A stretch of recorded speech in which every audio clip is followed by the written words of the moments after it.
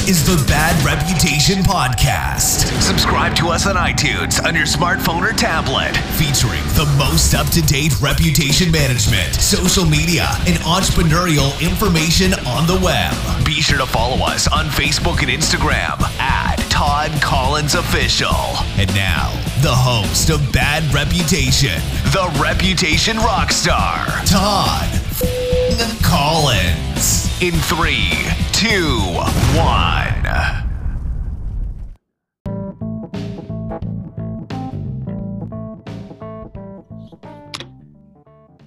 Hey guys, welcome back to the Bad Reputation Podcast. Today we're not going to be talking about reputation management. We might touch on some social media stuff, but I was introduced to a great guy, and it just so happens that he was on a TV show that played in my house endlessly while it was on television. Paradise Hotel.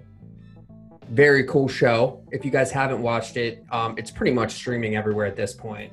You guys can obviously do your own research, but my good friend Jared Cooksey is here with us today. Jared, how you doing, brother? Hey, what's going on, guys? I'm doing well. Thanks for having me, Todd. Absolutely, man. So it's interesting. So a friend of mine actually worked on the show. They introduced us. You and I have a lot in common from a standpoint of like fitness and fashion and stuff like that, which it's been a pleasure to kind of watch you grow on social media since you left the show, because you really are kind of, and at least in my opinion, you're kind of showing guys that they can still dress cool without really trying really, really hard. And when I went over to your website was, what was the website called again? Yeah, it's fastfitfun.com right now. Yeah, FastFitFun. Yeah, I thought that was a really interesting site too, because it kind of shows you, and it was kind of the voyage that I went on last year or 2 years ago, was getting myself back into shape and then finding that my clothes didn't fit me anymore, and then kind of like, all right, I need to find my own style again, and I did. And so it's been really fun, especially when you get to a certain weight, you can fit in some pretty cool clothes. So it's a really good mix on that site. If you guys get a chance, check that site out. That's something I wanted to mention in the beginning, because I think a lot of you guys out there could use a lot of help from a fashion standpoint. And hands down, you can use a lot of help from a fitness standpoint, because that dad bod shit is not cool anymore. No one likes it. Yeah, I think a good body says a lot. You know, you work hard, you put in the hours, you're dedicated. So yeah, the whole dad bod thing, when it came around, I was like, yeah, that's going to fade pretty quick. And it did. There's no question. Exactly. Yeah. So let's talk about, the beginnings of you, because, when you go on a show, and I got a lot of friends that do reality TV. My buddy Jason's on Inked right now. He's my tattoo artist. He's going to be doing an episode with us. But when you do a show, you only see one aspect of a person. You don't, especially when it's a reality TV show, and you don't see like the real person. So I wanted to kind of like, I know a lot of your fans, they follow you on social media, but they don't really know a lot about you. So I really want to kind of go back, where you from, how, what were you into? Where'd you go to school? This, that, everything else. Let's talk about that first, and then we'll jump into the other stuff, the nitty gritty stuff that the fans want to hear. Yeah, sure. So, I mean, as far as school goes, I graduated from Ball State back in 2015.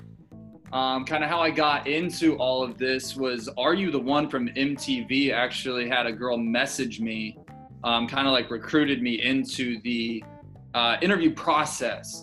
And it kind of just got its hooks in me. And I was like, this is kind of a really great avenue. And I saw how social media was growing. And, you got to view it as a good foundational jump if you get on one of these shows, that you can, get a good base following and launch something of your own. So I was working on, doing these shows, doing interviews, flying out to LA, interviewing for Big Brother, Temptation Island, all these shows. And that's kind of how I got into this and finally nailed down Paradise Hotel. Now, you got to meet Krista Cavallari, right? Yeah, I did. Yeah, she's a sweetheart. Dude, since The Hills, and my significant other knows this, she's a huge crush, man. She's beautiful. And she's super cool from what I understand. Yeah, I had a couple chances to actually talk with her. For those of you who saw the episode that I got voted out on, I had to pull a couple out of the house. And it was really a shitty situation. because I'd been in the house for literally 2 days. And they were like, hey, you're basically taking $250,000, a chance at $250K away from a couple. And I'm looking like, what the fuck do I have to do with this? I don't have any animosity towards these people. No one screwed me over that I had, known about in the house. And when we kind of cut and I'm standing next to Kristen, she pulled me aside and she was like, hey, Jared, how are you feeling? How are you doing with this? And I looked at her and I was like, is this like off camera? Like, can I be honest? And she was like, oh yeah, talk to me. And I was like, I think this is fucking bullshit. To just have to make this decision essentially blindly.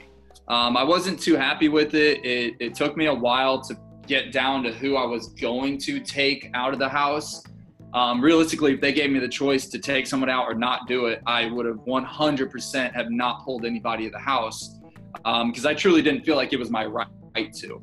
But when Kristen pulled me aside and talked to me and kind of ran me through how I was feeling and let me know that, she understands and it does suck, I kind of saw a side of her that wasn't just, lights, camera, action. She was being a person to me, with all the fame, all the money that she has. She took time out of her day when she really didn't have to and kind of talked to me. So I thought that was really cool. And then after the finale, man, she was awesome. She stuck around. She specifically asked everybody to come in for a giant group photo. She could have cut and run as soon as the cameras were off after the finale. But she stuck around. She took individual pictures with us. She hung out. She talked to us. And a lot of people didn't see that side. So it was really cool to, see that she was just a down-to-earth, genuine person. Yeah, and I mean that's to me is one of the biggest things, because a lot of the times when you meet these celebrities, and I've met quite a few, you think they're going to be one way and they're actually just like you and I. Like I had a lunch with last year with Jeremy Piven, mm-hmm. and I was like, what, you're expecting Ari, right? Yeah. But because that's a character that he plays on a show. And then when you meet him, you're like, oh, dude, this guy is awesome. Like, he's just a normal guy, He's just a dude, But you never expect that because of what you see typically. You know what I mean? Yeah. Yeah. You typically see them like almost blowing up on people or brushing them off. And, the tabloids love to jump on these guys when they're having a bad day and a fan's a bit too much in their face and they tell them to kind of piss off. That's the kind of side that blows up, not the genuine side where they take time out of the day, take a picture with you, or just talk or sit down at a lunch and they're a real person. Yeah, absolutely. And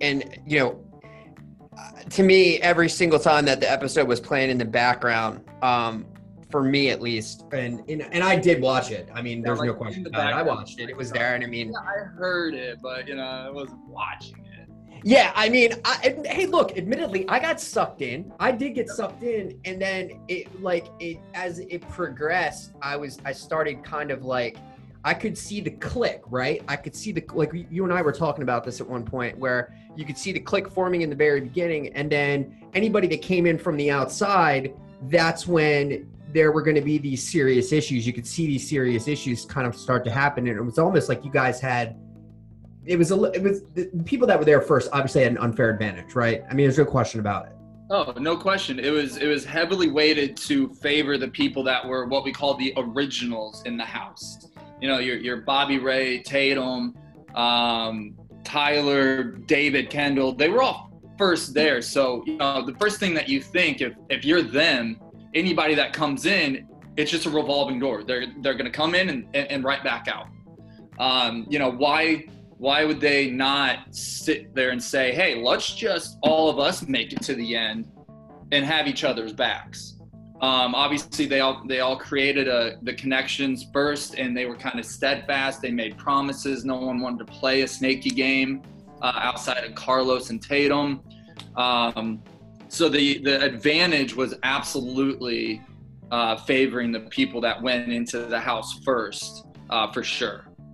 Did you figure, when they were like, hey, look, we want you to come on, at that point, you knew you weren't going to be one of the originals. So in your head, you had to already know, like, oh, dude, my opportunity here is it's not going to be as good as the guys that were here, obviously, in the beginning. But I mean, did you go on with that attitude, or did you go on like, dude, I'm going to win this thing? So it was kind of a mix of both. But to be honest, what people don't know, and I don't know what I'm allowed to say, but I will say that I was not just at home hanging out on my couch and got picked up and put into the house. There was a time where I was simply living in a hotel room for a long period of time. No TV, laptop, cell phone, just kind of hanging out in a hotel room. And that's when I got a phone call on my line in the room. And one of the producers was like, "Hey, Jared, you're going on." So during that time where I was just sitting in hotel rooms, I'm not one to mentally break. I'm pretty steadfast in my mentality. This time in a hotel room broke me kind of just as an individual. My mentality was so shot, just out of pure boredom and understanding that, man, there's people in a house living, having fun, and I'm sitting here kind of just waiting, and I didn't even know what I was waiting for. So yeah, I went in and I was kind of just over it, to be honest. There was a part of me that just was like, I should have just quit. Looking back on it now, I would have probably passed on the opportunity to do the show, knowing the situation that I was going to be put in. The belief on my end and what was kind of conveyed to me was, you're going to be on the show, you're going to be starting episode 1, and then you're going to have to be able to do these challenges and work with people or work against people. And when that wasn't the case, it kind of was a little devastating, to be honest, that I'm not getting the exposure, I'm not getting the opportunity or having the fun that they were having. But when I went in, I wasn't just totally giving up, but I definitely wasn't able to be myself due to kind of just the mental breakdown that I had. But I still tried to strategize. I tried to talk sense into Caitlin to roll with me instead of Carlos.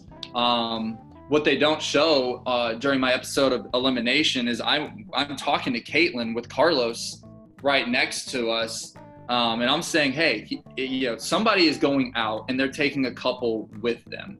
What people don't know that it was Carlos and Bobby did not like each other. They were not friends. They avoided each other. They didn't really communicate. So I told Caitlin, I was like, listen, Carlos is playing a dirty game. He's going to hurt you in the end. If you vote him out, or if you pick me and Carlos goes out, he's pulling Bobby and Tatum.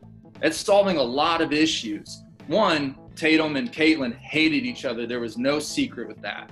So she gets her mortal enemy out of the house. Bobby Ray was probably one of the strongest guys in the house. He was gone. Carlos, the second strongest guy, out of the house.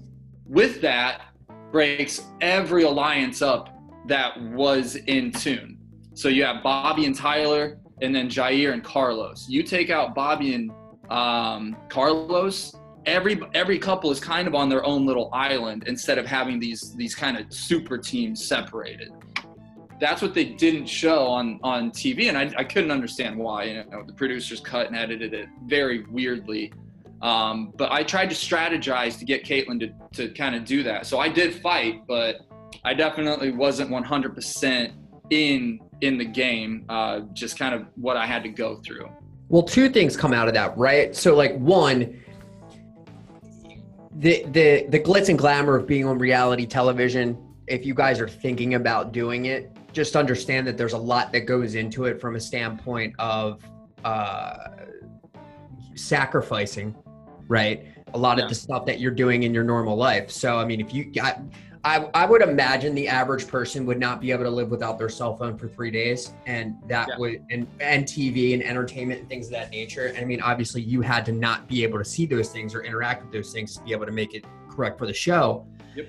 The second part of it that I always notice is that, and even this is even me, like when I shoot, like even if it's just me and my camera guy, or if it's stuff that I've been on before, the editing, like what you think is going to make air is usually not what's going to make air. It's like one of those sitcoms where like somebody's on television and they're super amped to be on TV, and then the next thing you know, like they sit down and they watch the show and it's like 30 seconds of it. Yep. I mean, so at the end of the day, audience wise, you guys got to think about, like, are you willing to sacrifice for that? Because you heard what Jared said. He's like, if you could go back now, it most likely he wouldn't have made that decision to go on the show. But I would have liked to seen you more on like a Survivor kind of thing. I think you would have done much, much better on something like that. No question. Yeah. So one of the things that I was really amped about was just the competitions. Like, I am wildly competitive. Like, I've kicked solid metal poles with my foot because I lost in a game of pig before. And it's not just, it's just I should be able to elevate myself to anybody's game. Like, you could tell me, hey, you're going to go one-on-one with LeBron James. There is no shot in hell that I'm going to win. But in my mind, I'm thinking I'm going to give it all. And there is a damn good chance, or there's a damn chance that I can win some way, somehow, if you play the perfect game. Now, I know that's absolutely wild to think about, but that's how competitive I am. Like, I will not expect to lose that game. It's a completely audacious claim. Right. And you would lose, even with that massive amount of self-confidence. Absolutely. But I get it. You would go in with a winning attitude, and I'm the same exact way, man. But no, I agree with you, man. So you were put in a situation. It was an uncomfortable situation at first. You went in. You wanted to do what you wanted to do. You got in there. You did it. After the show, after you came off. Now, I guess I can mention this. Like, you when you got on the show, you had just met your current girlfriend now, who's a sweetheart, by the way. Mm-hmm. And you guys, I guess, had to kind of deal with that, but you guys dealt with it in the way, because you were like, hey, look, I'm going in to from an exposure standpoint, this is just going to be some fun for me. I want to win this thing. You weren't going in there like, oh, I want to get into a relationship with somebody. Yeah, and let's be honest, there isn't a relationship that happens on reality TV typically that lasts. A lot of superficial hookup. And I personally just, I didn't want to just have that image. Like, Tatum looked pretty bad, doing Bobby and then going to Carla. Like, it wasn't a good look. So I went in and, it hadn't have been for Taylor, I would have played the game more like David and Kendall did, kind of just sticking by each other's side, being respectful, because they have a great image coming out of this. So what I told Taylor was, hey, I'm going to go do this. I'm not going to do anything stupid or that's going to make me look like a jackass. I just want to go in and kick some ass and win some money. So that's kind of the mentality that I went in with. There's nothing wrong with that. That's a great mentality. Yeah. It's the same mentality you should be using when you're in work, right? I mean, the bottom line. So let's talk about that for a second. So as everybody that's on reality TV, they also do other things. Let's talk about, what the hell were you doing before you did this? Yeah, so what I was doing is I was working just in sales, kind of just being a people person. I was working on a few things. I have a patent pending out right now that is being, kind of presented to manufacturers to pick up. To help the odor in your trash can. The scented bags are great, but they're not doing anything to keep the odor in. Once you open the top, you get that wave of just hot, smelly trash. I invented something that, kind of goes on top to make sure the stench stays in the trash. I'm doing the Fast Fit Fun. It's in the early stages, but it's something that, I'm willing to work at and grind in for the next decade or more to get up to my standard where I want to be.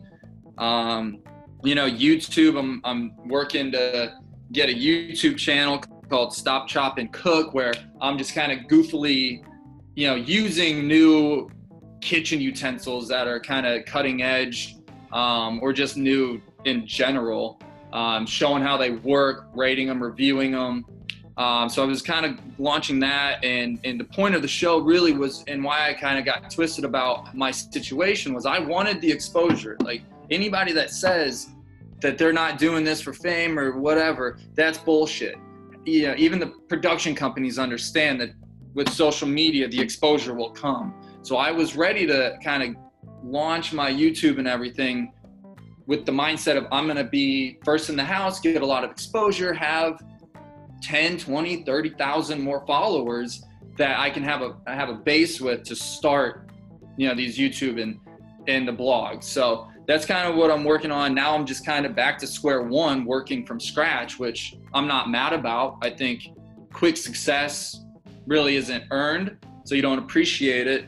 So now I'm kind of just working to build my own foundation. And I think I'm appreciating the process a little more. Yeah, absolutely. Because one of the cool things that I think, most people, unless they follow you, which I recommend that everybody does. And at the end of the episode, we'll talk about where you can follow Jared. But I mean, obviously you and I, connect at this point, like if it's not every day, it's every other day or something like that. You and I are chit chatting back and forth. You and I'm sorry, your girlfriend's name is it Taylor? Taylor. Yep. Taylor. You and Taylor travel a lot.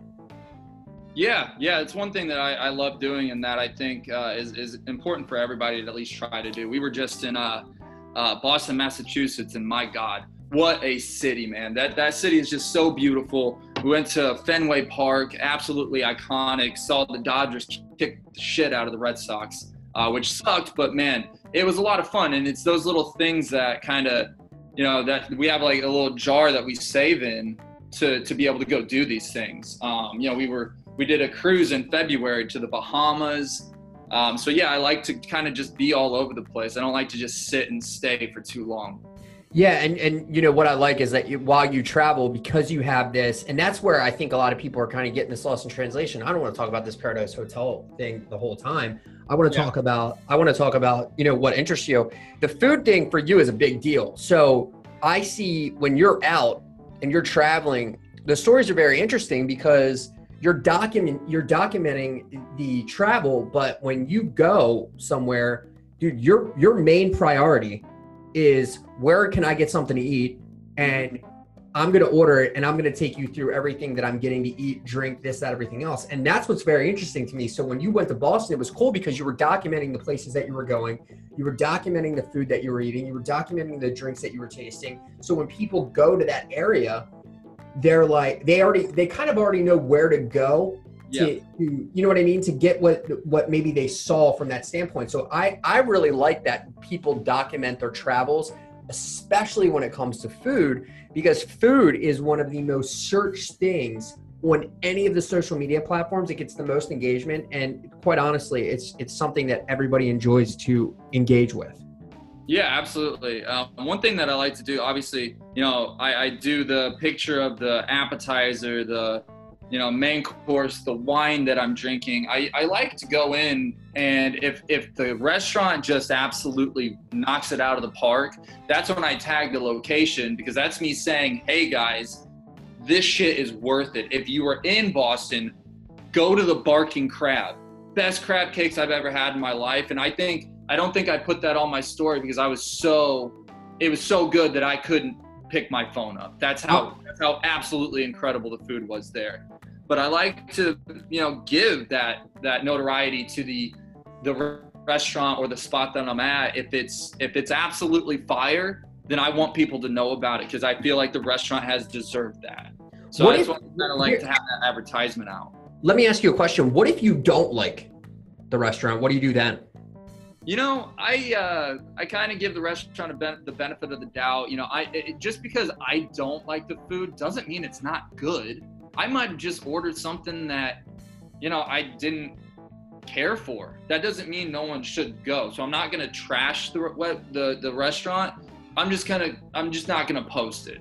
And a lot of the times these restaurants struggle because people only want to talk about the bad stuff when. I think I saw John Tapper say on his show, Bar Rescue, that, hey, if you have a bad meal, tell the restaurant owner, tell the manager, let them fix it before you just go trash them on Yelp. Because they might have just had a bad dish come out. But if it's just something that I don't like, then I'm just not going to say anything about it, because somebody might think it's the best restaurant in the world because it's their flavor palette or it's what they like. So that's kind of how I approach it. What do you use to decide where to go to eat when you travel? What's your platform that you trust the most from a standpoint of restaurant reviews?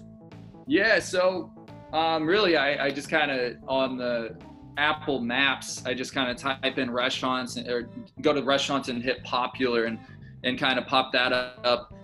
Before I go, I usually do a little research, like, top restaurants in Boston to see on a quick trip or something like that. And then I actually was going up there to visit my Uncle Kevin. He had some recommendations, which I'm going to obviously take to heart. Taylor had her uncle up there as well, who told us to go to the Barking Crab. So usually we like to go to cities where we know we have people, and they can kind of direct us to go, hey, go here.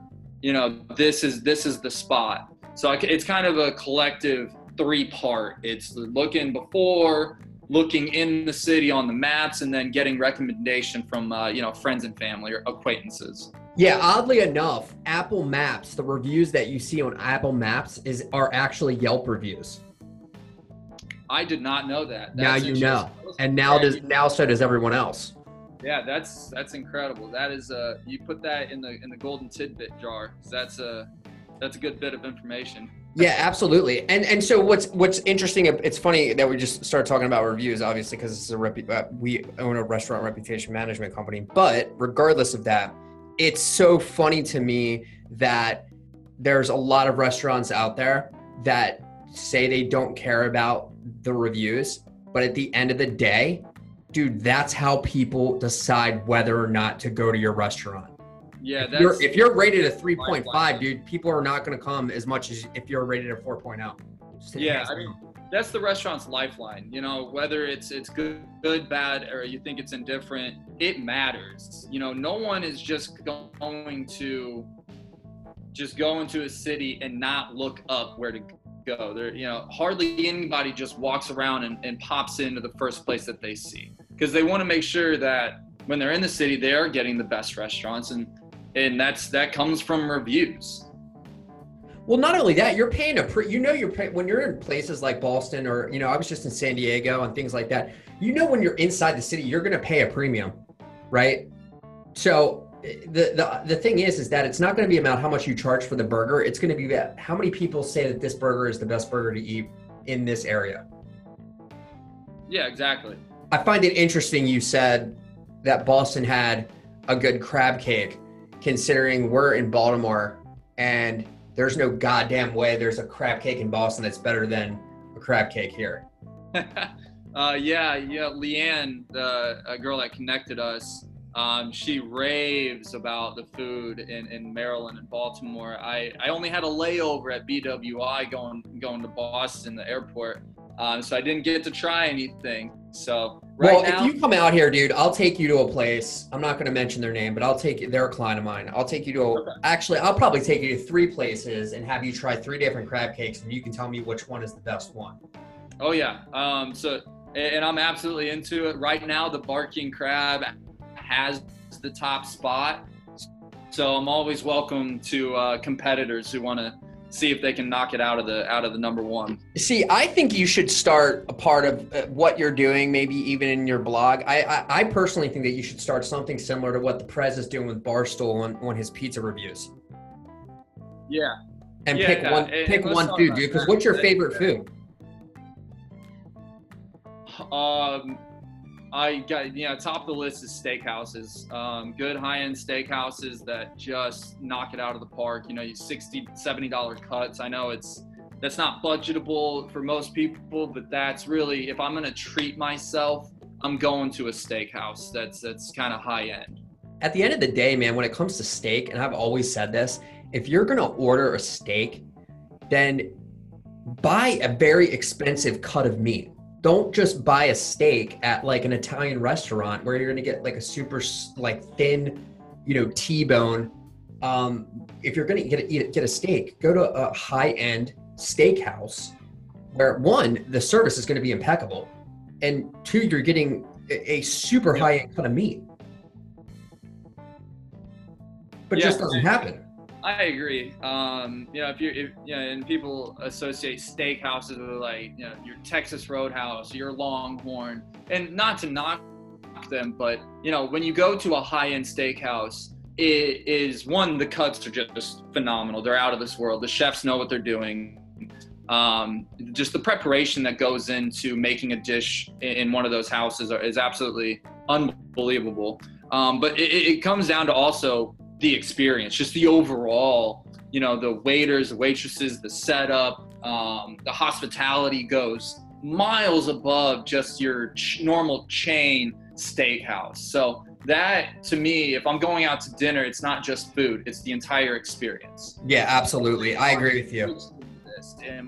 Do I feel special? Every high-end steakhouse I've been to, I feel like they really want me to walk out having the time of my life, having the best experience. And that's what I love most about it.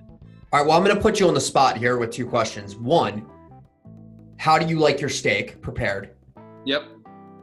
And 2, best steak you've ever had. Oh boy, ouchie. Let's go. And the cut of the steak, sorry. Cut of the steak. All right, so how I like my steak, and I usually just tell the waiter or waitress, have the chef prepare the steak as if he was making it for himself. It's going to be about medium rare to medium, not all the way ever to medium well, but maybe a touch over medium. I'm starting to get more towards medium rare, medium. But typically, that's what I say. I say, hey, have the chef prepare it as if he was going to serve it to himself, because they know their cuts. They know they've eaten steak before. They've cooked it all different ways. If they have a preference on how they're going to cook the steak, I'm going to have that super personalized steak that the chef who cooks steaks all day has made for himself, and that's going to be top tier. The cut that I like, I typically go for the fillet. I think it's just so tender, and just if these high-end steakhouses can nail how to cook a fillet, however you want to say it, I think that's going to be your best steak. And the best steakhouse I've ever been to, man, I got 2 that come to mind right. Well, name both of them then. Yeah, it's Kane Prime Steakhouse. They're out of Nashville, Tennessee. I was on a bachelor party and we hit that spot up, and my God, it was just absolutely incredible. And then Morton's Steakhouse, we have one here in Indianapolis. I go there for my birthday every April. That's kind of the spot that I want to go to for dinner, because the first time I had it, I was hooked. And it was just absolutely phenomenal. The entire experience is just something that I always look forward to. Yeah, we've been to Morton's before. Morton's is really good. We have a couple Roost Chris steakhouses around here as well. Yep, and I like Roost Chris. I got one right down the road. It's a great spot. Yeah, I just think Kane and Morton's just did it a little bit better. Yeah, absolutely. We were out in, when we were in Vegas too, oddly enough, we were in the Hard Rock Cafe, and there's a steakhouse in Vegas in the Hard Rock Cafe, and I can't remember the name of it, but it started with an M, but it wasn't Morton's. The ambiance that you were talking about is what made it okay that I paid $300 for 2 people to eat. Yeah. The guy actually brought out the steak to us before it was cooked. I have never had that experience. Which was amazing. Yeah. And showed us the steak, and then went through how the steak came to the restaurant, basically. So where it started from, how it got there. So I could see the steak on this like slab of wood. Yep. And it was just so badass, man. And like the guy was just so educated.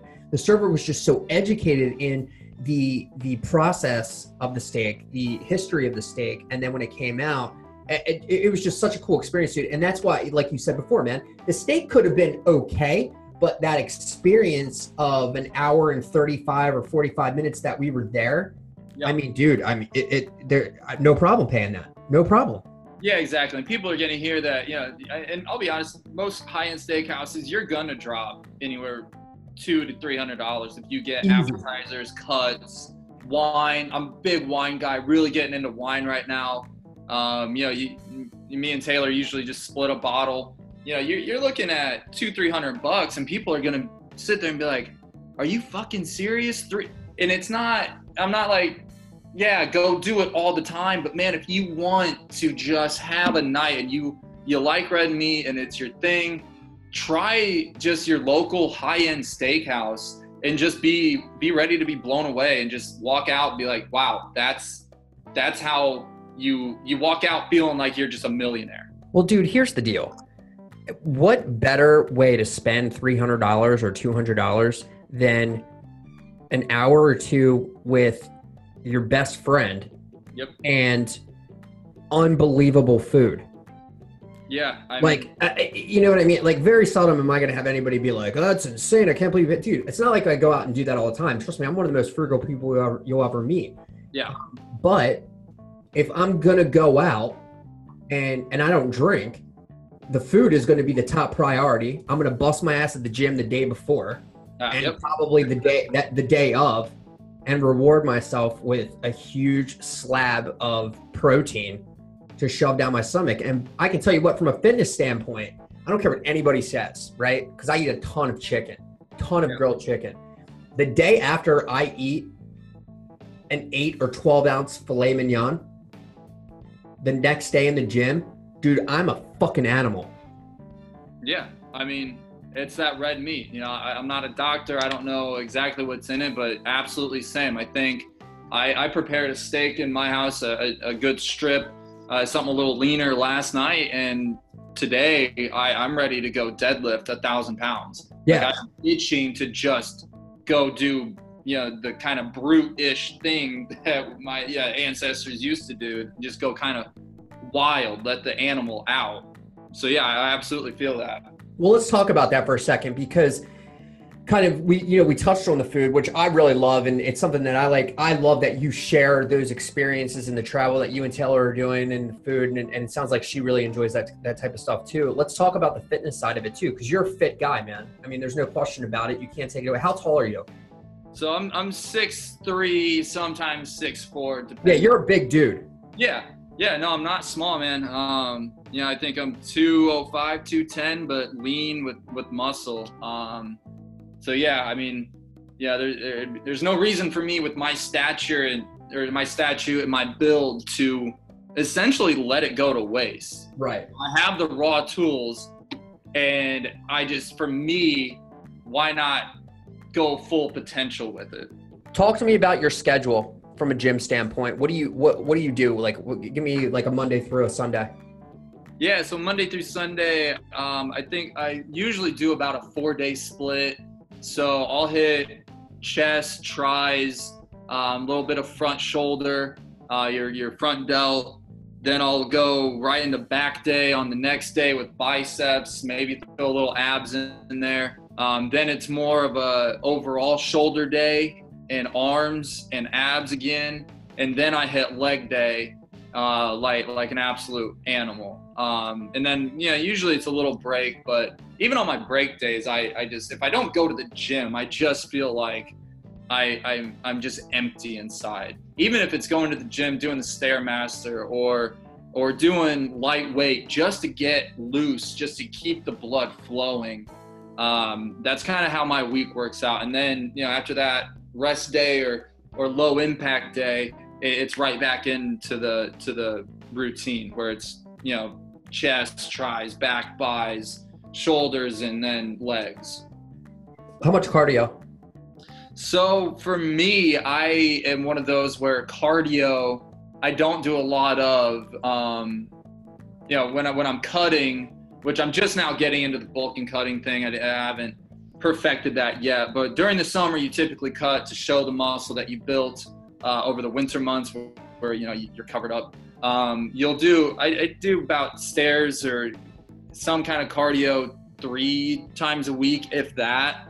I just have a body where if I'm doing a lot of cardio, my metabolism's so high, I'm not going to be able to gain muscle. My body's going to start just deteriorating and taking away the muscle that I'm trying to build. So I don't have to do a lot of cardio. I like to be more aesthetic, so I do a lot of compound lifts to build, lean muscle. Did you jump on that CrossFit thing at all?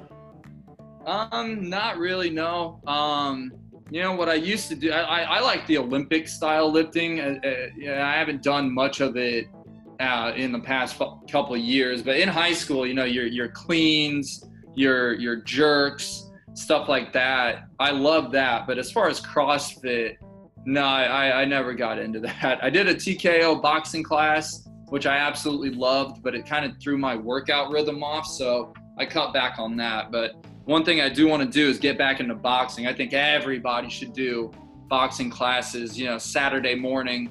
It's an absolute incredible workout. You learn a thing or two about how to defend yourself. And sometimes it's just fun to beat the living shit out of a bag. Yeah. So 7 days? Are you 7 days a week? I'll have a rest day here and there, but typically, I go 8, 9, 10 days in a row. Like I said, after 4 days of heavy lifting, I'll take a day where I'm not, bench pressing or anything, but I'm doing just push-ups or dips, something just to keep the blood flowing so I don't get tight, but I'm not destroying my muscle like I did on a normal chest day. Obviously, the rest days are very important. You need to let your muscles essentially breathe and recover so you can progressively overload. For me, man, just sitting on just not going in on a day, I just don't like it. I feel like I'm missing something in my day. So if I go in on a rest day, it's very light. Yeah, I agree with you 100%. Just recently, so obviously I started getting myself back into shape over the last 2 years. I went from 5'11" at 220 to 5'11" at recently weighed in last week at 158. Now, I will tell you it's a drastic cut. I changed a lot of things in that. Wow, nice job, Todd. Yeah, thank you very much. But I'm very heavy cardio, and I'll explain to you why. So with me, I'm diagnosed and guaranteed to have attention deficit disorder. There's no question about it. My mind, it's just, and you'll find that a lot of entrepreneurs have attention deficit disorder. We are way more tapped into our creative brain than we are tapped into I would say educational side or whatever it is, whatever you want to call it. So we have to have I was diagnosed with ADHD as the day I was born. So oh, hands down. I'm So for me, because I've got a life. I mean, Jared, you follow me on social media. I'm all over the goddamn place all day, right? I mean, you're I'm moving like crazy. So for me, when I go to the gym, the first thing that I do is I get on the treadmill and I run, man. And I run and I run and run. I'll run anywhere between 2.5 to 3 miles a day, which anybody, doctors, physical therapists, trainers, they will all tell you that that's not good. However, for my mental clarity, me running like that every single day helps me so much. It's not even funny from a standpoint of mental health. But recently, in the last couple months, I have started giving myself rest days, because before I wouldn't take a rest day, man, at all. But I hit 40. And well, bro, the 3 days before I hit 40, dude, my knee started hurting. Yeah, that's the problem with running like that is, it's a lot of strain on the body. It is. So I've given myself like a day, or this week, actually, it's been 2 days. And, when you lose that much weight, right, that you start to focus on, you become very self-conscious, right? Yeah. And so the little things, okay, will definitely, you'll go, oh man, that's because I took a day off, right? Immediately you're going to start blaming the day off, when in the reality is that your body's actually looks better after that break day. To be honest with you, whether it's just running or lifting or whatever it is, it looks better. It's just our own perspective of what we see ourselves. So I've been really trying to be cognizant of going, all right, from a self-awareness standpoint, to give myself that break day to go, the body still needs to rest. People don't realize that, right? Yeah, no, I mean, it's funny when you kind of start to get into this fitness thing and you really dive into it, you are never going to be satisfied if you really get past the point of seeing it as a chore rather than an opportunity. So yeah, I mean, those little changes, even, when you get to the point, even where I'm at, like, I'm not satisfied. I can tell when I take a day off, my body looks different the next day versus going 3-4 days in a row. So yeah, you're very self-aware and you notice the little things about the changes, whether it's on the good side or the bad side of what your body is doing. Yeah, and my trainer came up to me the other, I guess it was probably a month ago, and he said, hey, he's like, dude, you're doing the same stuff over and over and over again. And I'm like, yeah, I know. And he goes, I want you to do this, this, this, and this instead, but also do the other stuff. And so I added this stuff in, right? Yeah. Dude, a week and a half later, I'm looking at my body going, what the fuck? Where did that come from? Where'd that muscle come from? Where'd that muscle? And right. And he came to me, he's like, dude, how you feeling? Like, bro, I look fucking spectacular. I love it. And it was, for me at 40, even though I don't drink, I haven't had a drink in 5 years. For me, the core, my body, my core, right? I have a 4-pack, right? Easily, no question. But that bottom 2 has been hard for me, right? It's just straight down. And maybe it's my body, the way that it's set up. I don't know. But at the end of the day, the last 2 of the 6-pack have been very, very difficult for me to get. And then within the last couple, I guess it's 4 or 5 weeks, man, it's starting to come out. And I'm like, oh shit, it was what I was doing. It's like I had it all there. I had everything in play. He was like, dude, it won't take you long. He's like, you just need to do these types of exercises and it's done. And that's what happened. And this is disclaimer. I'm not certified personal trainer. I'm not a professional in any kind of manner, but I do read professional, articles or blogs. And the funny thing is everybody has abdomens. Everybody has abdomens. Now, not everybody is going to have the ability to get an 8-pack. There's guys out there with 12 packs. The majority of the population is not going to have that. It comes down to just how your abs are set up. Some people have, if you've seen kind of like the offset abs where it looks like it kind of just diagonal shoots, across their abdomens. Everybody's different, but what it comes down to is like you said, when you switch things up, different things started to happen. A lot of times people hit this plateau or they get comfortable and they just have too much of a routine where they're struggling to see results. But all it is just tweak 1 or 2 things, and all of a sudden 1 or 2 things start to happen that weren't happening before with your body. Yeah, and that's why I always say, if you guys are gonna go to the gym and you're really gonna take this seriously, I highly, highly, highly recommend getting in touch with a professional and having someone work with you, because here's the deal. You might look at it like, oh my God, I can't afford them, this, that. Look, you want the results. If you're gonna put in the work and you want the results, then get someone to work with you that knows what they're doing and can look at your body, that's trained to look at your body and go, this particular workout is going to work best for you to get you the best results that you want. And I'm admittedly not a professional either. I did a damn good job for myself, admittedly, without a trainer in the very beginning. But like you said, plateauing, dude, 100%, no question about it. 60 days ago, I had plateaued. Yeah. There was nothing in my body that was changing until I started changing more of those workouts. Yeah, and it's hard to know when you are in a plateau. It's hard to kind of admit that, shit, I'm not getting any better, but I'm putting in the work. Why? Well, what's going on here? Right.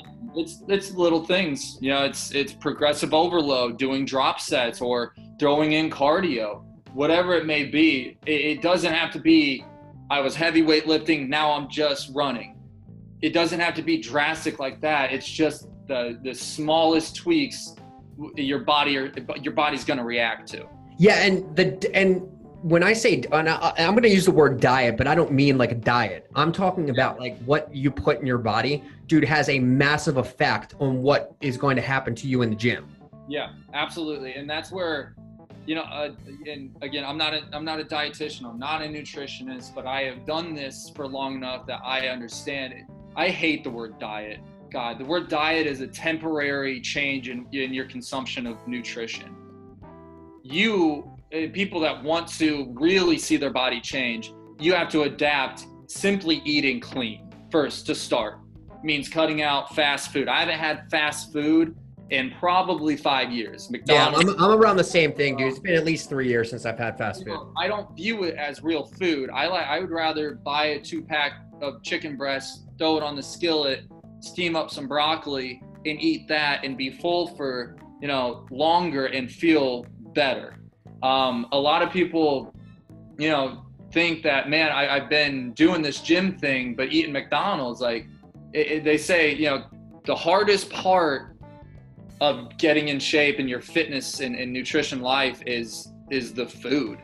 You know, MyFitnessPal is a great app if you want to get into, you know, macros and stuff, but that's for down the line. To just start, cut out a few things, you know, instead of having waffles for breakfast, do egg whites and turkey bacon, and watch just how good you feel and how more the nutrition is just going to melt away most of the body fat that you have. You throw in a good routine of going to the gym, and you're going to see insane results. Yeah, what you just mentioned, by the way, the egg whites and the turkey bacon fucking is my go-to. But what I am a big, one of my boys who actually owns a protein bar, his name's Craig. He started this protein bar company called MVP Protein Bars. They're actually awesome, dude. I should put you in touch with him because he'll hook you up. They're great bars. This guy's a hell of a weightlifter, and he said to me the other day, he was like, dude, I know you're not a vegan. And I'm like, no, I'm not a vegan. I don't have anything against vegans. I like vegetables. I like meat too. At the end of the day, he was like, dude, try these turkey patties that are made by, and I can't remember the name of it, but they're vegetarian turkey. They're like vegetarian patties. They're sausage, whatever, man. They're so good. And like, it's all, and we were going back and forth about it. And I was like, yeah, man, I was like, that's cool. I said, but here's where people get mixed up, right? They see that it's vegetarian. They don't see the chemicals that are put into that food. They just say, they see vegetarian, they think it's automatically healthy. When you say eat clean, you mean clean.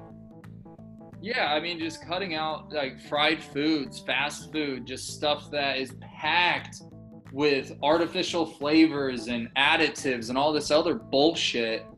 You know, you've seen the thing with McDonald's. You have a McDonald's burger that has sat for years, and bacteria has not eaten it. There's not a bit of mold on it.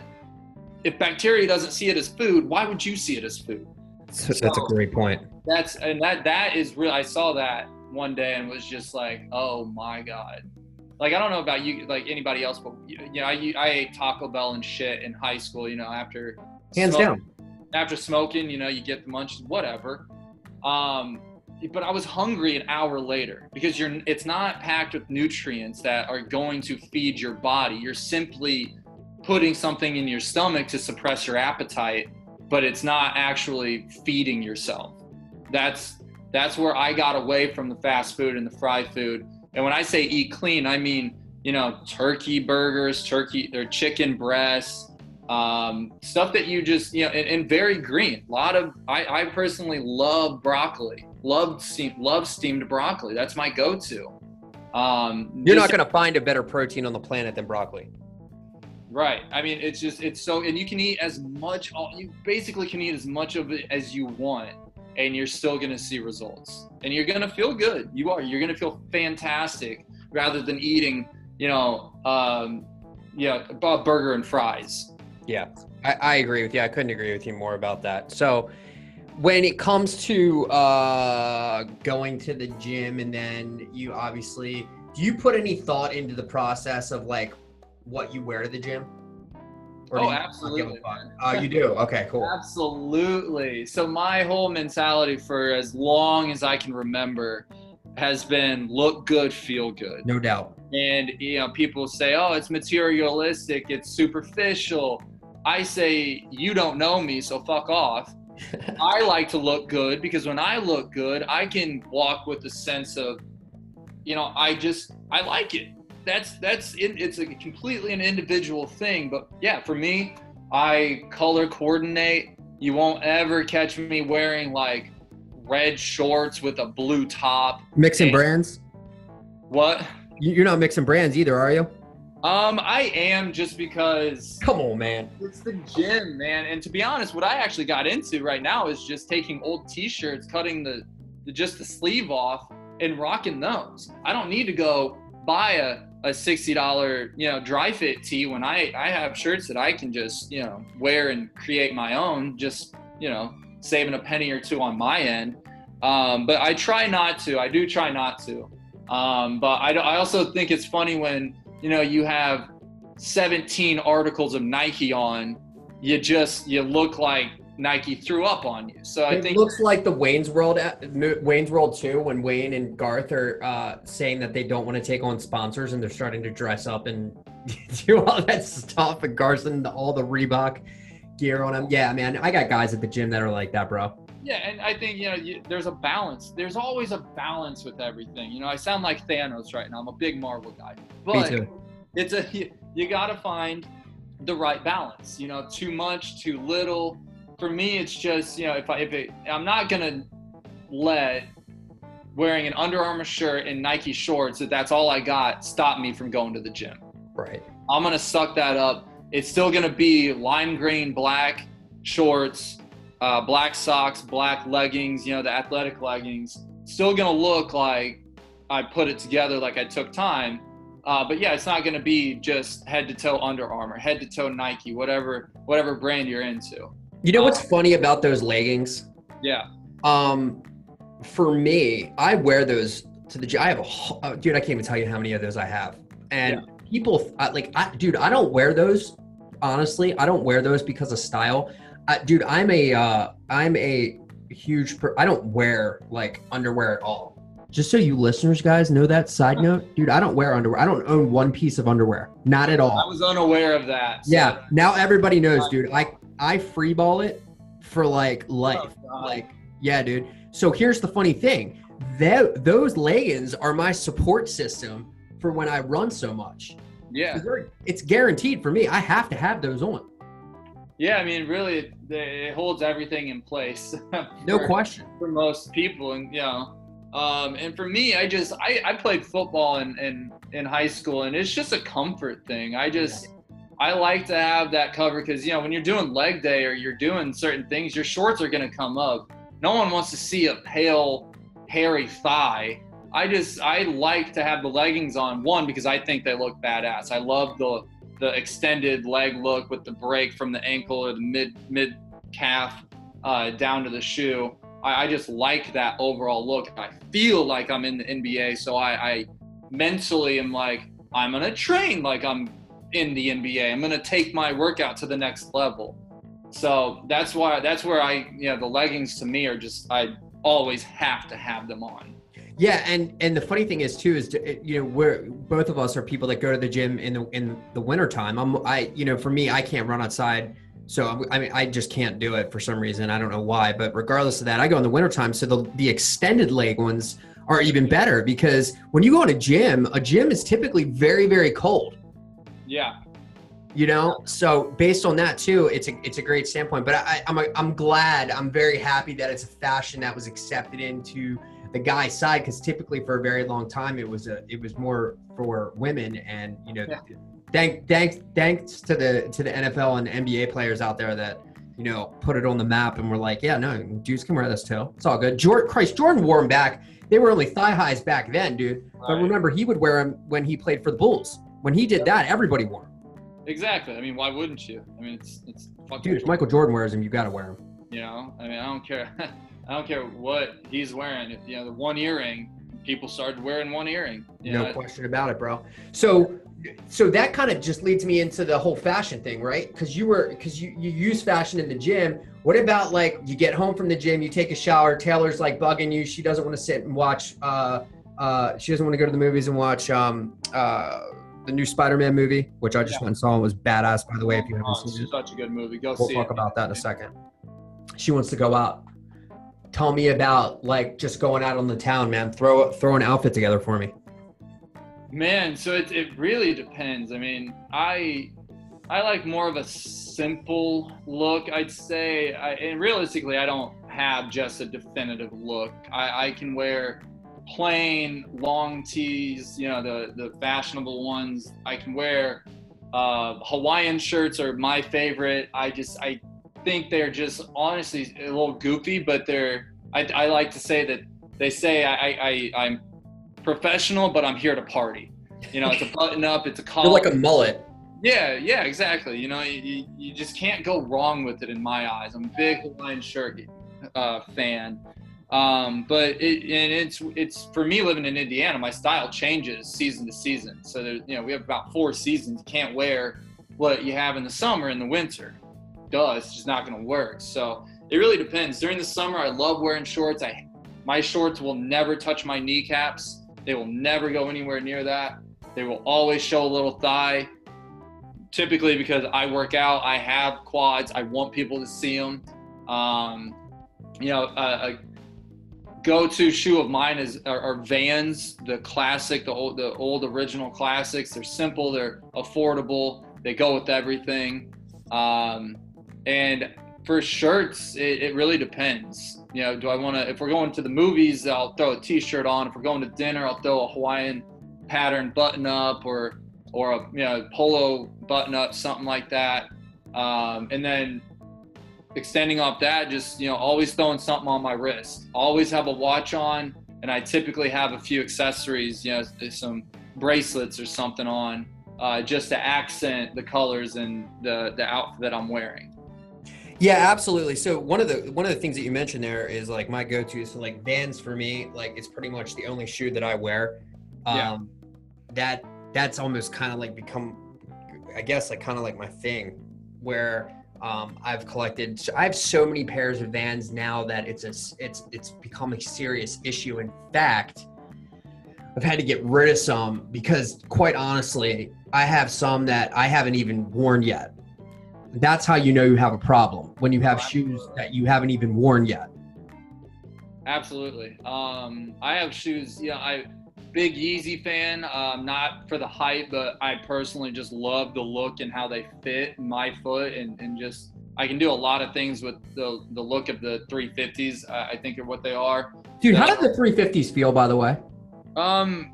Just like a sock, man. They're just really slide on. I'm a big sock fit guy. I don't like to tie my shoes. I want to slip them on and go. I don't want to have to tie and untie. For me, it's all about let's go, and it's just a waste of time for me. But yeah, I have Yeezys that I've worn maybe 2 times in the past couple of years, and people are like, "Man, you just spent $200 on those? Like, are you kidding me? You don't even wear them." And I'm like, well, I just kind of like. I've always been into shoes, and I like to have them on my shelf. But with Vans, they're affordable. They look great. You can go out and trash a white pair if you want, and you turn around, $50, and you can have a brand new pair that are sparkling white. So what I like here, dude, I don't know if you guys have a Vans outlet, but there's a Vans. So Maryland is very close to Delaware. And for anybody listening, if you guys want to save some cash, this is what you need to do. Find a Vans outlet. Every Vans shoe outlet has buy one, get one half off. Not the store. You got to go to the outlet. So in Delaware, okay, there's a Vans outlet. Every time that and it's about 2 hours from us. So anytime that I'm down in that area, because we have clients down there, I'll stop in that store. Now, one of the cool things about Delaware is you don't pay a sales tax. So I can go in. So what I do is I go into the Vans outlet. I go all the way to the back of the store. By the way, if you guys are shopping in outlets, always go to the back of the store and start in the back and move yourself up front. In the back is where they have the sale items that are below the outlet store pricing. So go all the way to the back of those stores, look at the discount section, and then you can pick 2 pairs of shoes there. You can buy one pair that could be like a badass pair for $60 that's on sale for, let's say, $49, and buy one pair that's even more badass that's on sale for $20 and the lowest price when you're going to get half off. So now you're walking out with 2 pairs of shoes for the price of one, and you didn't pay any tax. So do that if you want to buy Vans. That's how I've accumulated so many Vans, by the way. Yeah, I mean, yeah, people in LA probably aren't going to do it, but absolutely, if you're in the area, take advantage of what's in front of you. Absolutely, yeah, go do that. Well, as far as fashion goes now, bro, I think the thought process has become, there's things that became fashionable throughout at least the time that I was growing up, man. I mean, like for a while there, the Von Dutch hats were really, they were on fire, man. Like you had to pay like $120 for a mesh Von Dutch hat. Now you can get them for $5. Like they're fads, right? I think now the world kind of has woken up to the fact, or at least in my eyes, that it's not about the brand so much as it is the look that you're trying to go for. People don't really put a lot of weight into brands anymore. And I think that's quite honestly, man, I think that's hurt a lot of brands like, you know, Abercrombie and Fitch and brands like that, where, you know, people cared a lot about that brand and it's just not carrying any weight. Actually, look at Champion, dude. It's a perfect example of this. Oh my God. Champion's on fucking fire, dude. Used to buy a sweatshirt for $10 at Walmart. Now they're 60, 70. I've seen Champion sweatshirts at $90. Like it's absolutely insane. Sometimes it just takes one person to make shit like super cool again. And what people don't realize is like a lot of the shit that was cool in the 90s. So like I'm 40. So like when I was growing up, like in school, like hip was like Hilfiger and what else, man? Like Fila was pretty, like Fila had a Fila Tech line that was really, really good. All these brands, man, that were like hip in the 90s are all coming back now to, and like, quite honestly, I'm not joking around with you. I saw Champion in Dick's the other day next to Under Armour, and Champion shit was more expensive than Under Armour. Yeah, I think we like this kind of new vintage. Yes. Love the 90s look, but not maybe the 90s fit. So we're taking the look, making it fit, nice cut to our style and our body, and it's this new vintage thing. And I absolutely love it. I hope it continues. I just hope to God we never revert back to the early 2000s where everybody's wearing extra, extra large everything. Because that was a nightmare. Don't count it out, dude. Janko Jeans is still around, believe it or not. That fucking company's still around, bro. Crazy. But yeah, man, I'm a big Tommy fan, Tommy Hilfiger. I haven't gotten into Fila yet. But yeah, I mean, you look at Champion, and it's a prime example, and you said it best, man. It just takes one or two people to rock it, to give somebody inspiration, and then it blows up. It's like when Lil Wayne in the 2000s wore like red low-cut Chucks. Chucks flooded my high school. That's all anybody wanted to wear. And it's just that it's that wave. And Chucks has been iconic. Chuck Taylor's been around forever. It's not going anywhere. But he, you know, Lil Wayne put it out there, and it just made this massive wave of fashion go through. Well, dude, that was like when Kanye, when he first came out, and he was wearing polo shirts. Yeah. But it was Polo. It was the Polo branded Polo shirt, and Polo sales skyrocketed. Yeah, it's absolutely incredible. So I wrote a blog on that, believe it or not. I call it nostalgia marketing. So what you're doing, or what the brand is doing, if they're smart, they know that the prime buyer right now, the person with money, the parent with money is between 35 and 40 years old. So what you do, if you're a company like this, is you revert back to what you were doing in that era, and you bring it back to this era, and you apply that and sell that product to parents. And that's kind of what's happening right now. And a lot of people don't realize it, but I call it nostalgia marketing. It's a very, very smart play on a lot of things. And if you look around for a second, if you just stop and look around, what you'll find is a lot of nostalgia marketing is happening right now. A lot of people are tapping into what was cool back then, and you're finding it now. And now streaming TV has made it even easier, because you can go on Hulu and you can watch, Knight Rider, The Fall Guy. I mean, all these types of things that are now, they're becoming cool again, man, because our kids don't have shit like that. Yeah. Like, they just don't. Yeah, and I think it makes it easier for the parents to buy too, because they relate to it. You know, it's not something new that they don't understand. Like the kid wants, like a Nintendo Switch, the kid wants a Champion sweatshirt, and the parents are looking like, shit, I rock Champion. I like Champion. Absolutely. It's a good segue to get the parent to understand what they're buying for their kids. There's no question about it, dude. Because it's a super, super, super smart marketing play. So That's cool, man. Because and fashion's really, really big to you. I know that, because like when I follow you, you wear a lot of. You wear a lot of branded stuff. I know you love Vans. I know that you love Ray-Ban sunglasses. That's like your go-to sunglass. I know that, the Hawaiian shirt is like your thing, which I have a couple actually that I like. I like them cut smaller, obviously. Like, I like all my stuff cut smaller. It is what it is. You can like it, not like it. I don't really care. I like the way it looks on me. Is there any brands that you're foreseeing? Because I know you said you hadn't tried Philly. Give me like 3 brands that you think are going to pop hot again within like the next maybe 3 to 6 months. That's tough. I think Puma. I think Puma is going to make a big push. They're signing, and why I say is they're getting into the NBA market, and as soon as you get these big NBA guys that the younger generations are just looking up to, you know, Zion Williamson, if he signs with Puma, boom. Their sales are gonna skyrocket. So I keep an eye on Puma right now. Man, I really haven't given a lot of thought to that, honestly. I think obviously Tommy Hilfiger has already kind of made its comeback, and I think it's just gonna continue.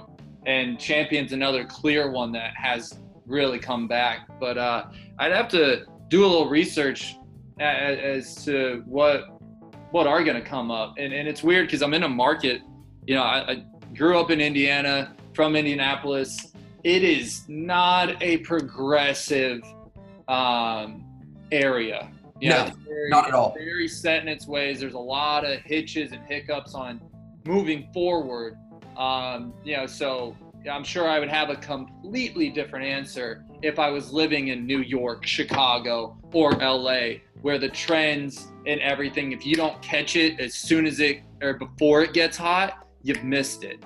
If I was in LA, I'm sure I would have a completely different answer and give you 3 on the spot that, hey, check them out right now. So I'd say that's the best answer I can give you. No, that's good, man. I mean, I appreciate it because what I found was kind of, what I found was interesting. So how Vaynerchuk chose K-Swiss to do a shoe. Oh man, I love Gary. And I thought that was such a smart play by him, because in my head, I kind of know how his head works a little bit from a business standpoint. And I know what he probably did. He probably said, here's the deal. Instead of me doing a shoe with Nike or Reebok or somebody like that, because I guarantee you they approached him. Oh yeah. 100%. He probably said, you know what? I'm going to go to K-Swiss and I'm going to say, here's the deal. I want a portion of your company. I want a big portion of your company. And I'm going to do my shoes through you. Because I guarantee you his smart play is eventually he's going to buy that company. Really? Oh, hands down, bro. Hands down. Because what I guarantee you is probably, they haven't even talked about this yet because it's just his shoe that's out. I guarantee you there's going to be a D-Rock shoe. Oh yeah, D-Rock. Okay. So mark my words as of right, and I know I talk to D-Rock and I actually talk on Instagram. I will tell you this right now. Mark my words, at 1:19 on July 18th Eastern Standard Time, when that D-Rock shoe drops, know that I called that shot.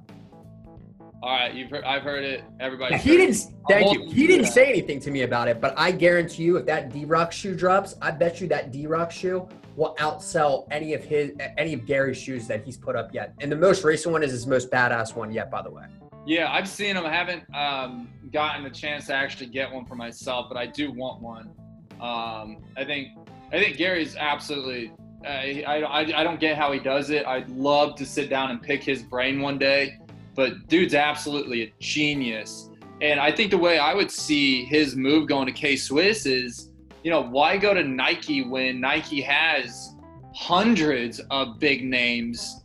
You just kind of get lost in the fold. You go to K-Swiss, you are the big name with them. Exactly. You know, he said it best the other day. When they zig, I zag. Instead of doing the old face challenge or the old age challenge, he did a younger face on his Instagram. Yep. And I just thought it was so funny. You know, him and his team came up with that, and it just makes sense when people zig, you zag. And you're gonna, people are gonna follow a trend, and you're just gonna catch a different wave that no one's seen coming. Are you on TikTok yet? I'm not. But that is something. Again, Gary got me. Hey, I'm gonna have to get on it. Get on it, dude. I'm on it, dude. I love it. Let me give you a couple reasons why I like it. One, I like it from a standpoint that it's a completely different. It's very easy to use. It's a completely different creative standpoint in the delivery of the content. It is very much from a copy and context standpoint, like Twitter. You only have a minimum amount of characters, so it's really more about the content than it is about the copy. Yeah. And you have the ability to invest into a market that is untapped right now, but will be very, very tapped in about 5 to 10 years. Yeah. So like if you go to, dude, listen to this. If you go to TikTok and you type in hashtag reputation management, I'm like the only fucking thing you see. Oh man. So that being said, in 5 to 10 years, if I'm putting TikToks out every day using the hashtag reputation management, in 5 to 10 years, and TikTok, let's say either A is still around or B is bought out by Facebook. Yeah. I'm telling you, dude, you don't think that's going to pay dividends in 5 to 10 years? No, it absolutely will. You know, you look at, you know, the generation under me and even under them, that's the future market. If you're not figuring out how to get their attention, you're going to fade. You're going to miss that. And that's, you know, I think, you know, you're on there for, you know, getting dividends in 10 to 15 years. Gary said it too, man. He's not selling wine to these 6-7-year-olds yet, but when they turn 21 and they've been following him on TikTok for a decade or more, for 2 decades, whatever, you know, then he's going to be selling them wine. Easily. That is, easily. You know, don't talk to me about next year. Talk to me about 2030. You know, yeah. What are you going to do there? He says that. I mean, there's no question about it. The other interesting thing is, when you load the content, you have the ability to connect first of all, you have the ability on your profile to connect your Instagram and your YouTube account, which I really, really like. 2, you can, when you upload a TikTok, you can immediately also share that same TikTok and it will open up Instagram stories and Snapchat for you to deliver that same TikTok to your stories and your Snapchat. So here's the deal. There's no reason, 1, you shouldn't be on those platforms. 2, there's no reason why you can't make it very simple and very easy to distribute that content to those 3 platforms. Yeah. I mean, the thing is with all these social media platforms is you have different sets of eyes all over the place. You gotta figure out a way to capture them all. There's people on TikTok that aren't on Twitter. You know, I think the thing that the younger generation is quitting is Facebook. So if your business is only through Facebook, you're in trouble. If you're not on TikTok where they are now, you're missing out. So being able to, like you said, share it not only on TikTok, but Facebook, Twitter, YouTube, whatever, Snapchat, Instagram. Yeah, you're taking one piece of content and dispersing it over 6 entities, capturing every eye that are individually on each of those. Yeah, 100%. And so like I said before, I talk about this quite often and I hope people actually listen to it. But at the end of the day, I always say cast a wide net. We've seen Facebook, Instagram, and Twitter go down within 5 days of each other. If you aren't on at other platforms, then what are you doing? So when people ask me like for a business card, I tell them, I'm like, dude, I don't have business cards. Now, in the reality, I do, but I make a joke out of it for them. And sometimes I will give them a business card or sometimes I just don't have them on me. And I go, look, here's the deal, man. If you want to make this conversation go further, you want to talk more, you can go on Instagram, Facebook, Twitter, Snapchat, TikTok, anywhere on the planet that there's a social media platform, YouTube, whatever, type my name in and you can message me there. Yeah. Which is a hell of a lot better than me handing you a business card that you're going to use to get spinach out of your teeth 2 hours from now. Right. And I think it's pretty impressive for, people to be able to juggle all of these social medias, that they're putting content on all of these. I think it's wildly more impressive if you can say, I'm on all 7 or 8 of the big ones, individually making creative content while combining content across all of them uniformly, but making each of them individually, for that platform. You're wearing 7 hats, and it's absolutely incredible. Well, that's why agencies like us are around, right? I mean, Look, you can try to do this by yourself, but at the end of the day, you need help, right? I mean, it's at the end of the day, either A, and it's not necessarily an agency, but you need help either with a mobile application that makes it easier for you, or a distribution software that makes it easier for you to distribute the content, or you actually need someone's help in creating the content. And it's, again, people make it out to be a lot harder than it actually is. It's really about you putting in the time and what you want out of it and having the understanding. I actually just made a Facebook post about that today. I basically just said, unless you're willing to be patient, work really, really, really hard at it and put a lot of effort into it, and then just wait until something actually happens, then it's probably not a good idea to even start it. So I can tell you to start all the time, but at the end of the day, if you're not going to put the work in consistently every single day, then expect it not to happen, because it's not going to. Yeah. I mean, people are nowadays, kids just want to, we all want, I think almost anybody under the age of probably 40 wants to be a little internet famous, but they don't understand that once you kind of get that lick of fame, you're working on getting all of this, in all your ducks in a row across all these platforms day in and day out. It's not just a one and done. And an agency like yours is just, it's a beautiful way to simplify while working smarter, not just harder. That's why me and you are going to work together as soon as I get my ducks in a row. When we talked, I was absolutely blown away by how just insightful you were and how much you guys had to offer. So I think agencies like you guys are undeniably something that if someone wants to build their platforms that across all the big 7, 8, however many there are now, you guys are just an absolute necessity. Yeah. And I mean, the big thing now is personal branding. And that's kind of where we are from a standpoint of building out that personal branding package for everybody, because that's the thing. Really, sometimes you can do it on your own. You just need some guidance and some coaching while you're doing it. And if you can, and if you can do that, a majority of the goal really for personal branding is to really teach someone how to do it on their own. And they can do it on their own. Trust me, it's not as difficult and as hard as everybody thinks. But some people don't want to do it on their own, and they want someone to do it for them. And we can make it look like you're doing it on your own, when in the reality is we're sitting behind the scenes, prettying it up and making it look better. But at the end of the day, I want to talk about. I always like to throw my 3 things at people.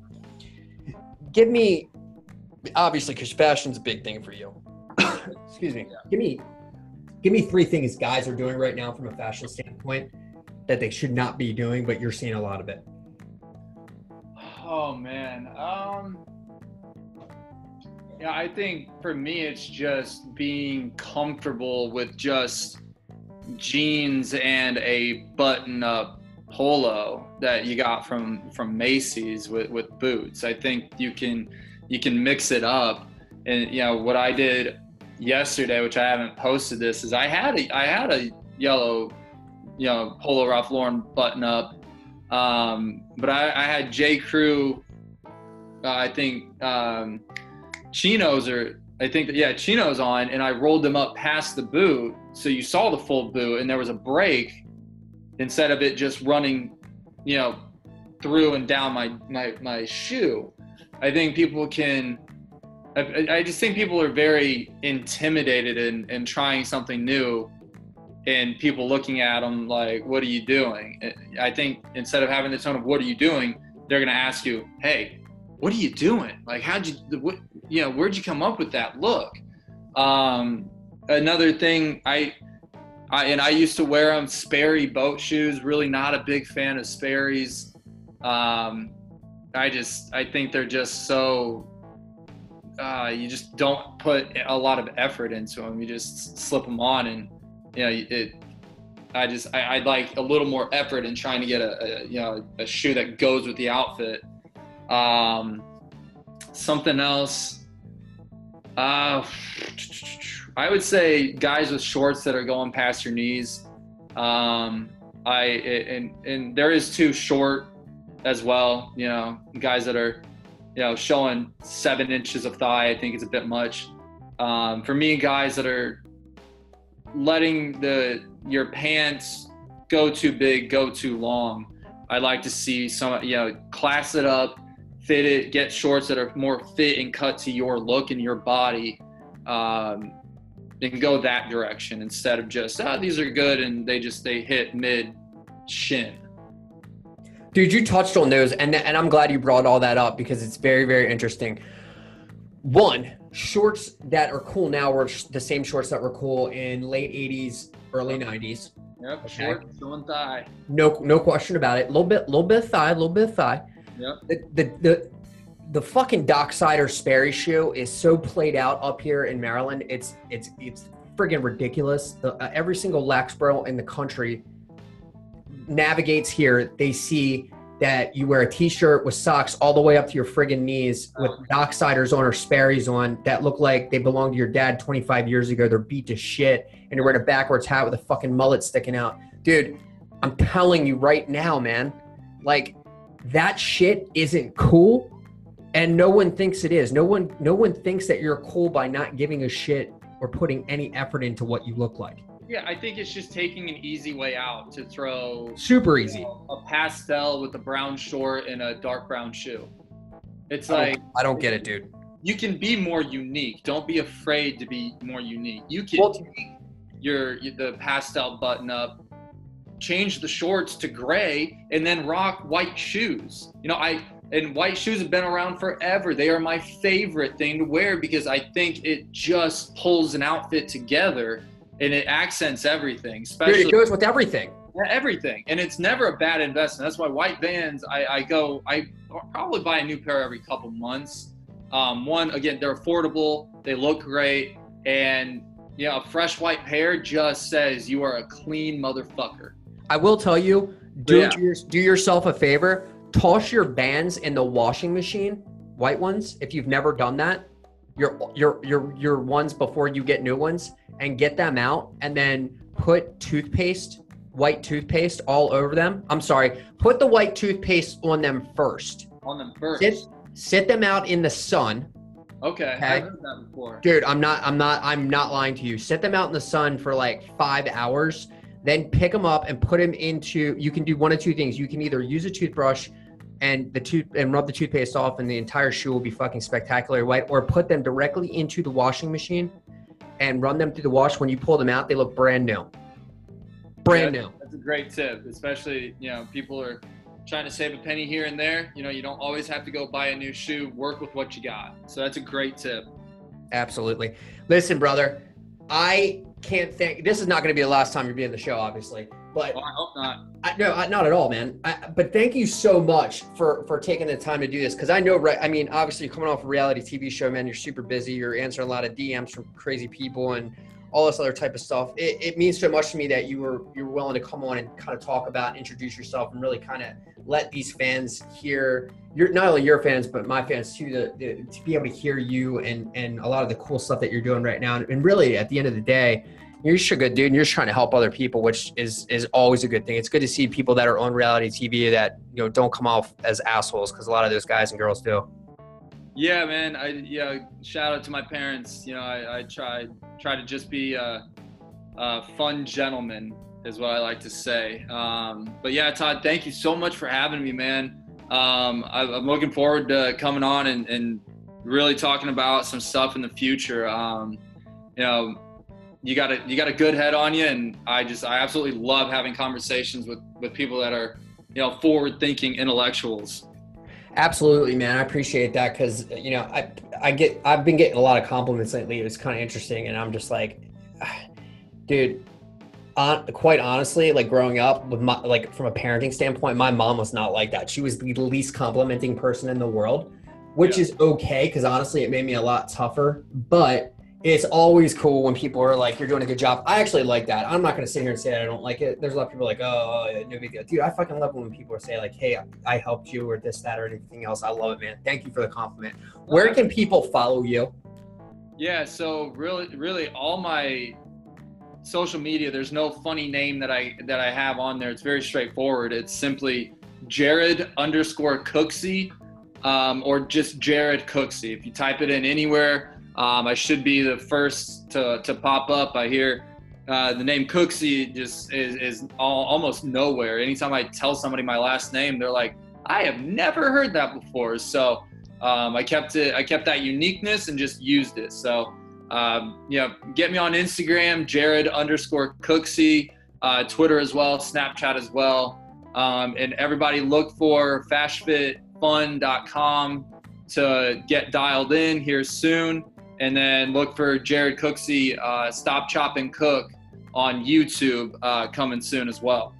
Yeah, and while you're on Jared's profiles, go follow Taylor's too, because I think she's an open profile. I can't remember or not, but go give her follow too, because she's got some really good stuff too. So basically, whatever if Jared's not putting himself on his Instagram, Taylor will actually put Jared on. But Taylor's really funny too, man. So you should give them both a follow. What's Taylor's handle on Instagram? I think it's TN Watson. I don't know if there's a 93 on there or not. Let me. You better check yourself real quick, because she's gonna listen to this whole show. _T Watson. _T Watson. You should tell her to get rid of that underscore. That's whack. I know, man. She don't listen to me. Todd, you got to tell her that yourself. You kidding me? Tell her to sign up, bro. She needs to sign on the dotted line. I live with her. I'm not trying to get my head bit off. I know better. Oh, man. All right, brother. Well, hey, listen, thanks again for coming on. I really appreciate it, brother. Hey, absolutely, Todd. Anytime, just hit me with the DM. Thanks, bro. All right, man. Take it easy.